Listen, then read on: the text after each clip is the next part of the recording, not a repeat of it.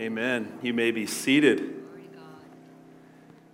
Man, those songs, I hope you have those on a playlist for the rest of your day and your week and keep adding to them. It's amazing when they tie in, and I think you'll see what I mean, but so much of the imagery, so many of the phrases will probably come out in the scripture that we're looking at today, one or the other. We're in this 5-week series called Crowns, and this is week 2, and it takes us into Easter next week and beyond. We're going from King David to Jesus, the Son of David, from Jesus wearing a crown of thorns, which you'll picture on Good Friday this week, to the imagery of us laying down our crowns at the feet of Jesus, because he's the only one worthy of a crown anyway. So last Sunday, we had a focus on King David, a man after God's own heart, and we learned about the promise the Lord made to him, to King David, that the Lord would raise up one of David's descendants, establish his kingdom, and secure his royal throne forever. And so today we're looking at Jesus, called the Son of David. That means he's the Messiah, he's the King. And so this is Palm Sunday. Isn't that crazy? It just kind of snuck up on us. I don't know about you, but I think about years and years ago going to church with my grandmother and receiving a little cross out of palm branches. Anyone else? Anyone else? Yeah? And perhaps it was a bookmark for the next year or so until you upgraded to the next one.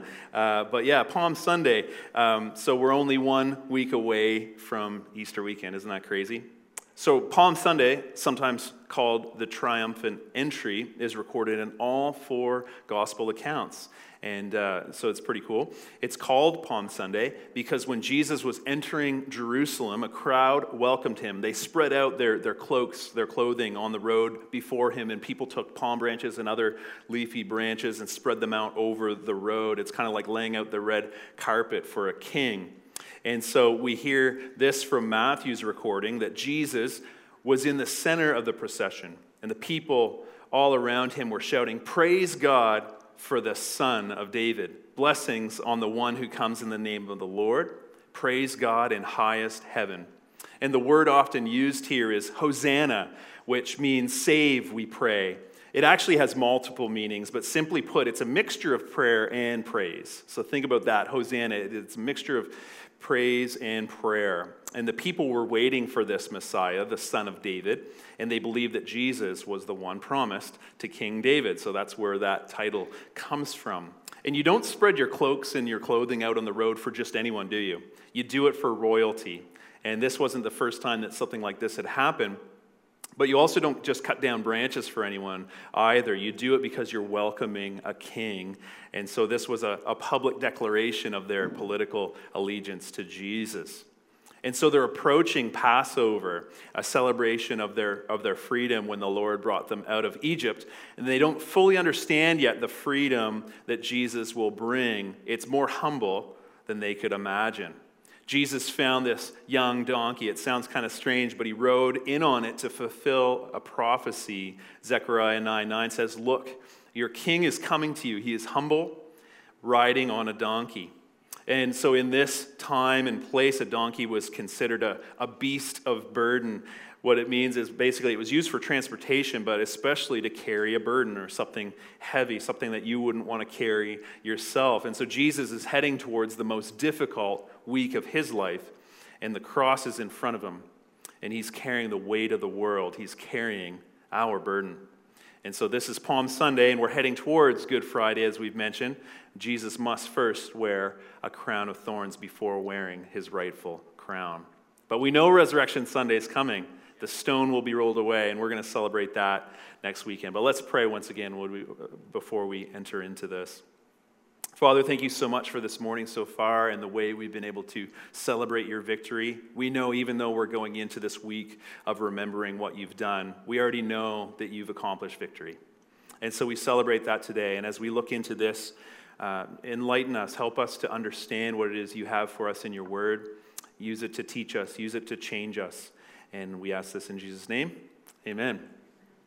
So we're actually going to spend the bulk of our time today on an interaction with Jesus just before, like verses before the triumphant entry. And it's referenced in Matthew, Mark, and Luke, but we're going to read it from Mark's gospel. It's possibly the earliest account, with Peter being the eyewitness. So consider that as we read. Then they reached Jericho, and as Jesus and his disciples left town, a large crowd followed him. A blind beggar named Bartimaeus, son of Timaeus, was sitting beside the road. And when Bartimaeus heard that Jesus of Nazareth was nearby, he began to shout, "Jesus, Son of David, have mercy on me." "Be quiet," many people yelled at him, but he only shouted louder, "Son of David, have mercy on me." When Jesus heard him, he stopped and said, "Tell him to come here." So they called the blind man. "Cheer up," they said. "Come on, he's calling you." Bartimaeus threw aside his coat, jumped up, and came to Jesus. "What do you want me to do for you?" Jesus asked. "My rabbi," the blind man said, "I want to see." And Jesus said to him, "Go, your faith has healed you." And instantly the man could see, and he followed Jesus down the road. That's incredible. Bartimaeus is his Aramaic name, which means son of Timaeus. And he's the only person in the Synoptic Gospels, that's Matthew, Mark, and Luke, whose name is given. Son of Timaeus calls out to the son of David. Think about that. So it's his name, but it's also really kind of a description of who his father is. And so think about that. Son of Timaeus calls out to son of David. So we read that he's a blind beggar who's sitting beside the road. And in this context, there wouldn't have been many other options. Manual labor would have been difficult. He would have been marginalized for being blind because some thought that being blind had to do with sin or even a curse, but it definitely wasn't good. So we see in verse 47 that Bartimaeus, he's sitting on the road, and when he heard that Jesus of Nazareth was nearby, he began to shout because he couldn't see, but he could hear. He knew, who is this? It's Jesus. And he's like, that's the Son of David. He can help me, right? So Jesus, Son of David, have mercy on me. But the people were yelling out to be quiet, but he only shouted the louder, Son of David, have mercy on me. What he was asking was for Jesus to show him mercy, to show him some compassion. And I love verse 49. When Jesus heard him, he stopped. And the original Greek reads that Jesus stood, meaning he stood still. So they're making progress. And you know, it's just about to go into Jerusalem. But right now, because of this need, he stood still. And so consider this, that the cries of a poor and powerless person caused Jesus to stop in his tracks. Jesus has compassion, and Jesus shows compassion. There are examples of this throughout the Gospels. Even when he's on the way to do something, and something important, he stops in his tracks because he's filled with compassion. And so think about that. As Jesus is standing still, he said, tell him to come here. So first, the son of Timaeus calls out to the son of David, but now we see that the son of David is calling for the son of Timaeus. So they called to the blind man, cheer up, they said, come on, he's calling you. Isn't that funny? So they're telling him to be quiet, but once Jesus straightens them out, they're like, oh yeah, no problem. Yeah, be my guest, come on. So verse 50, Bartimaeus threw aside his coat, jumped up, and came to Jesus. I love what N.T. Wright says. Call out to him, and when he summons you, put everything aside and go to him. I want to say that again, just in case you weren't hearing me clearly. Call out to him, being Jesus, and when he summons you, put everything aside to go to him. Verse 51, Jesus asks, what do you want me to do for you? So I didn't put any notes in here, but I'm just thinking I wonder if he could ask for anything. But what he says is, Rabbi, I want to see. And the word used here is a Hebrew term, Rabboni. And so it's not just rabbi like teacher. This one is frequently used to address God in prayer. And so he's requesting mercy and compassion, as we mentioned. He believes that Jesus is the Messiah, the Son of David. He also believes that Jesus is, as we learn throughout the Old Testament, the compassionate and gracious God who's slow to anger, abounding in love and faithfulness. That's who he thinks he's talking to. And so Bartimaeus, he only asks for ordinary health. He asks to be made whole. He wants a fresh start from Jesus. Having his eyesight would change everything for him. Jesus responds, go, your faith has healed you. And instantly the man could see, and he followed Jesus down the road. The word for healed here also means saved, combining both that physical and spiritual, because the kingdom of God is coming, but also the kingdom of God has come, and this is a glimpse into Jesus' power to restore and redeem all things, starting with sight. We know that Jesus healed some 30 people throughout the Gospels, and this is the final healing miracle mentioned in Mark's Gospel, which reaffirms Jesus as the Messiah. Author James R. Edwards Jr. writes, "The story of this blind beggar, who ironically sees Jesus more clearly than those with two good eyes, climaxes Mark's teaching on faith and discipleship." So we know that he's blind, but what Bartimaeus lacks in eyesight, he actually makes up for it in insight. So maybe we should ask ourselves, do we have a blind spot in our faith? This story shows us that you can see Jesus clearly without having to see him physically, or in this case, perhaps before seeing him physically.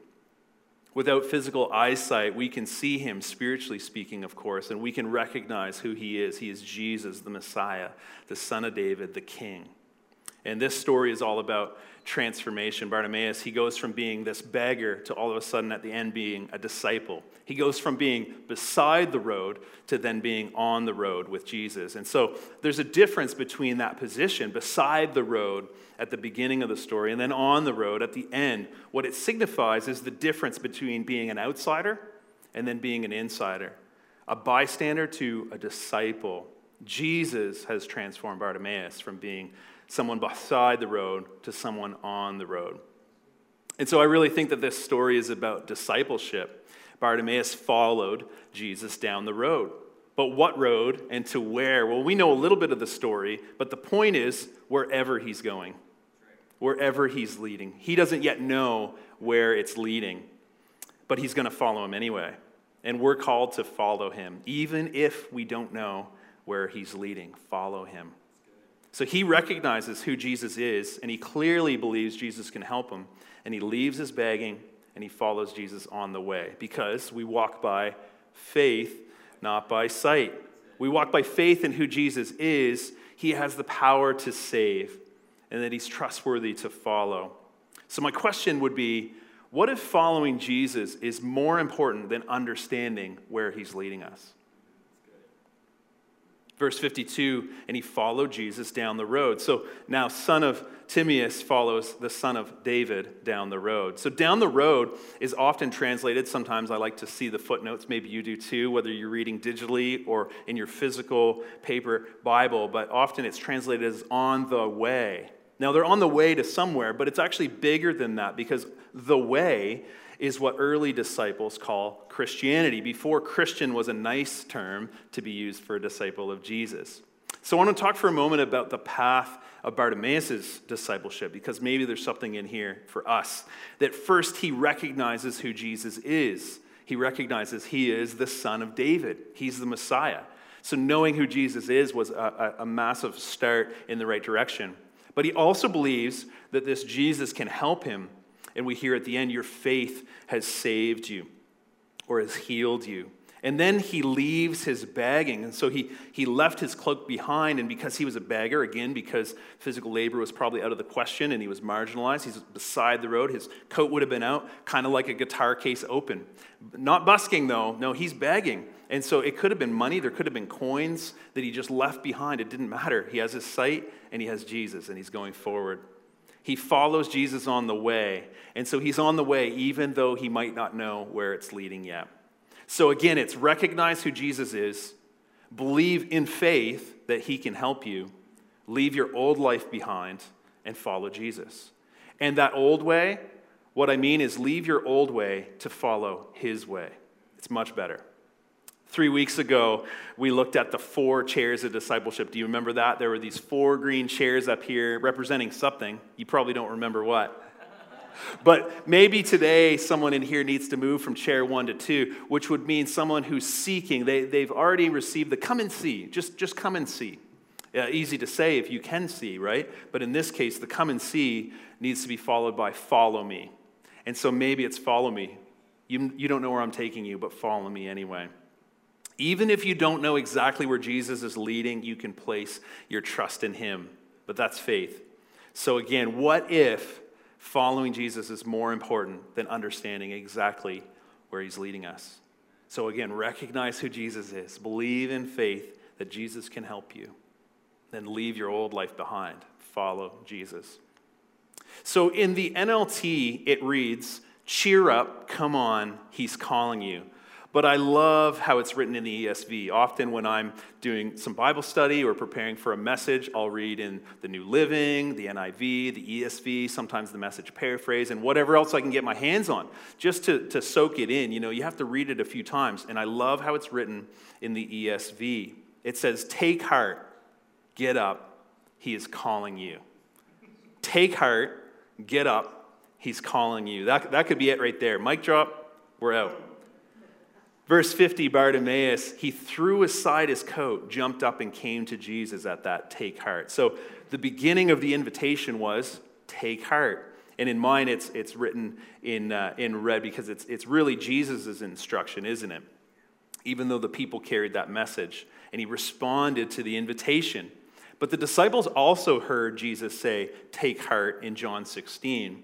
I love this. He said, I have told you all this so that in me you may have peace. Here on earth, you will have many trials and sorrows. You will have many trials and sorrows. You will have many trials and sorrows. But take heart, because, what were we just singing about? I have overcome the world. Jesus has overcome. There's Good Friday, which we'll celebrate and remember. But then there's Resurrection Sunday. So we're heading into Holy Week, right? Next Sunday, next weekend, actually, the whole thing. We start on Saturday. We're going to celebrate how Jesus has overcome sin and death. So take heart. Take heart. Get up. He's calling you. So Jesus is the Messiah. But one time when John the Baptist, he was actually the one that was sent ahead to announce that Jesus was coming. Herod had put John in prison. We're not going to get into that whole thing. But while he was in prison, he heard about all the things the Messiah was doing. He sent his disciples with a few questions to ask Jesus, are you the Messiah we've been expecting, or should we keep looking for someone else? And many people think that John's question comes out of his circumstance. He was proclaiming of this coming one who would make all things right and set people free. But now John is in a prison cell. And he's essentially asking, are you really the Messiah? Are you really the king? How can I know for sure, right? So the tension for John the Baptist in this situation is, if Jesus isn't the Messiah, then his whole mission in life was a waste. That's the tension. But Jesus responds to John's disciples, go back to John and tell him what you have heard and seen. And so highlight that for a moment in your mind. What have you heard and what have you seen? And this is what Jesus sends his disciples back with. The blind receive sight, the lame walk, those who have leprosy are cured, the deaf hear, the dead are raised, and the good news is preached to the poor. He actually also adds, and tell him, God blesses those who do not turn away because of me. Because we often become discouraged when we look at what's happening around us instead of what's happening around Jesus. John had a blind spot. It's as if Jesus is trying to tell John, take heart. He is confirming he is the Messiah based on the results of what he's doing. Miracles have been taking place all around Jesus, and it's because of Jesus. Jesus said John is the man. He's actually encouraging John's disciples. John is the man to whom the scriptures refer when they say, look, I'm sending my messenger ahead of you. He will prepare your way before you. And Jesus really is the Messiah. John's mission was not a waste. And John prepared the way for Jesus so we could know him and we could follow him. Thankfully, he did that, and that's why we're here today. I love this from Luke when Jesus came into the village of Nazareth, his boyhood home. He went as usual to the synagogue on the Sabbath, and he stood up to read the scriptures. The scroll of Isaiah the prophet was handed to him. He unrolled the scroll and found the place where this was written. And he reads, the Spirit of the Lord is upon me, for he has anointed me to bring good news to the poor. He has sent me to proclaim that the captives will be released, the blind will see, that the oppressed will be set free, and that the time of the Lord's favor has come." He rolled up the scroll, handed it back to the attendant, and sat down. All eyes in the synagogue looked at him intently, and then he began to speak to them. "The scripture you just heard has been fulfilled this very day." Mic drop, once again. The good news is preached to the poor. The blind will see, the deaf will hear, the lame will walk, those with diseases will be cured, the captives will be released, the oppressed will be set free, the dead will be raised, because the time of the Lord's favor has come. The kingdom has come. Jesus is King. We know that Jesus is the Lamb of God. He's also the Lion of Judah. He's a humble king. Jesus might be meek, but he's not weak. You remember the shirts we wore in New York City? Yeah, I do. Meek does not equal weak, right? I still rock it. He is powerful. You still got to rock it. I love this. Perhaps some of you have read this or at least watched one of the movies, but I love the scene from Chronicles of Narnia. And maybe the worship team can get ready. We'll wrap up here in a few moments and then pray. But I love this scene where Susan finds out that Aslan is a lion. And she basically says, I thought he was a man. Is he quite safe? I shall feel rather nervous about meeting a lion. And you know what Mr. Beaver, isn't it funny we're talking about Mr. Beaver in church? But safe? Who said anything about safe? Of course he isn't safe. But he's good. He's the king, I tell you. Now it's about Aslan, but we believe that C.S. Lewis had Jesus in mind. Jesus is our king. He isn't safe, but he's good. We can approach him, and he asks us to come to him. Do you hear Jesus calling today? Come, follow me. Perhaps you need to move from seat 1 to seat 2, or maybe there's something else that he's calling you forward in that you don't exactly know how clear it is, but you know it's clear enough that he's calling you forward. Bartimaeus, at the invitation, threw aside his coat, jumped up, and came to Jesus. You don't have to do that today. Please don't do that today. But you need to probably drop something. Throw it aside and follow after Jesus. I love how Jesus has transformed Bartimaeus from that beggar beside the road to a disciple on the road. Bartimaeus followed Jesus down the road wherever he's going, wherever he's leading. He's going to follow him. So Jesus is calling us to follow him, even if we don't know where he's leading. Follow him anyway. Recognize who Jesus is. Believe in faith. Jesus can help you. Leave your old life behind and follow Jesus. Leave your old way to follow his way, because Jesus is the king you've been looking for and searching for. He's a king all of us have been searching for. He has all the authority, but he also has displayed the greatest humility. We can give our lives to him because he's already given his life for us. He's our Savior and he's our King. So take heart, get up.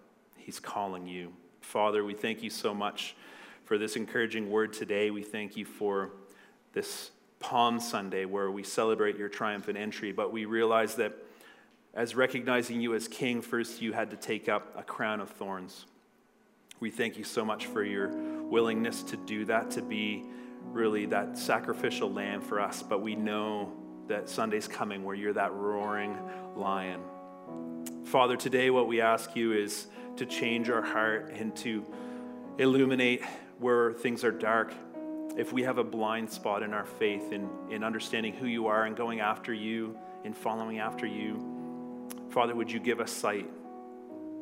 Would you help us to know what to do next? Father, for anyone in here who they're coming to see you and they are starting to believe in you, would you help them to place their full trust in you?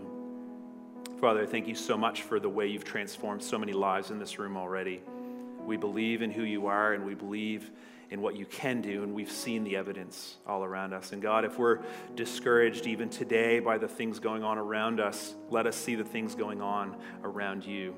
And let us see how you're transforming lives. We know that you're restoring all things. And so, Father, let it begin with our sight. Let it begin with our heart. We're not reading the Bible just to finish and just because we have to, but because we want to be changed. We want to know what you're speaking to us. And so, Father, as we're about to sing, God, I look to you. Help us to see you clearly today. Help us to not leave the same way that we came in. Would we be moved by you, by your healing miracle? Even the things that are hard to believe, would we be moved by you today? We believe that you're living, you're active, you're in this place right now. And so we commit this time to you as we give you all our praise. We pray this in Jesus' name. Amen.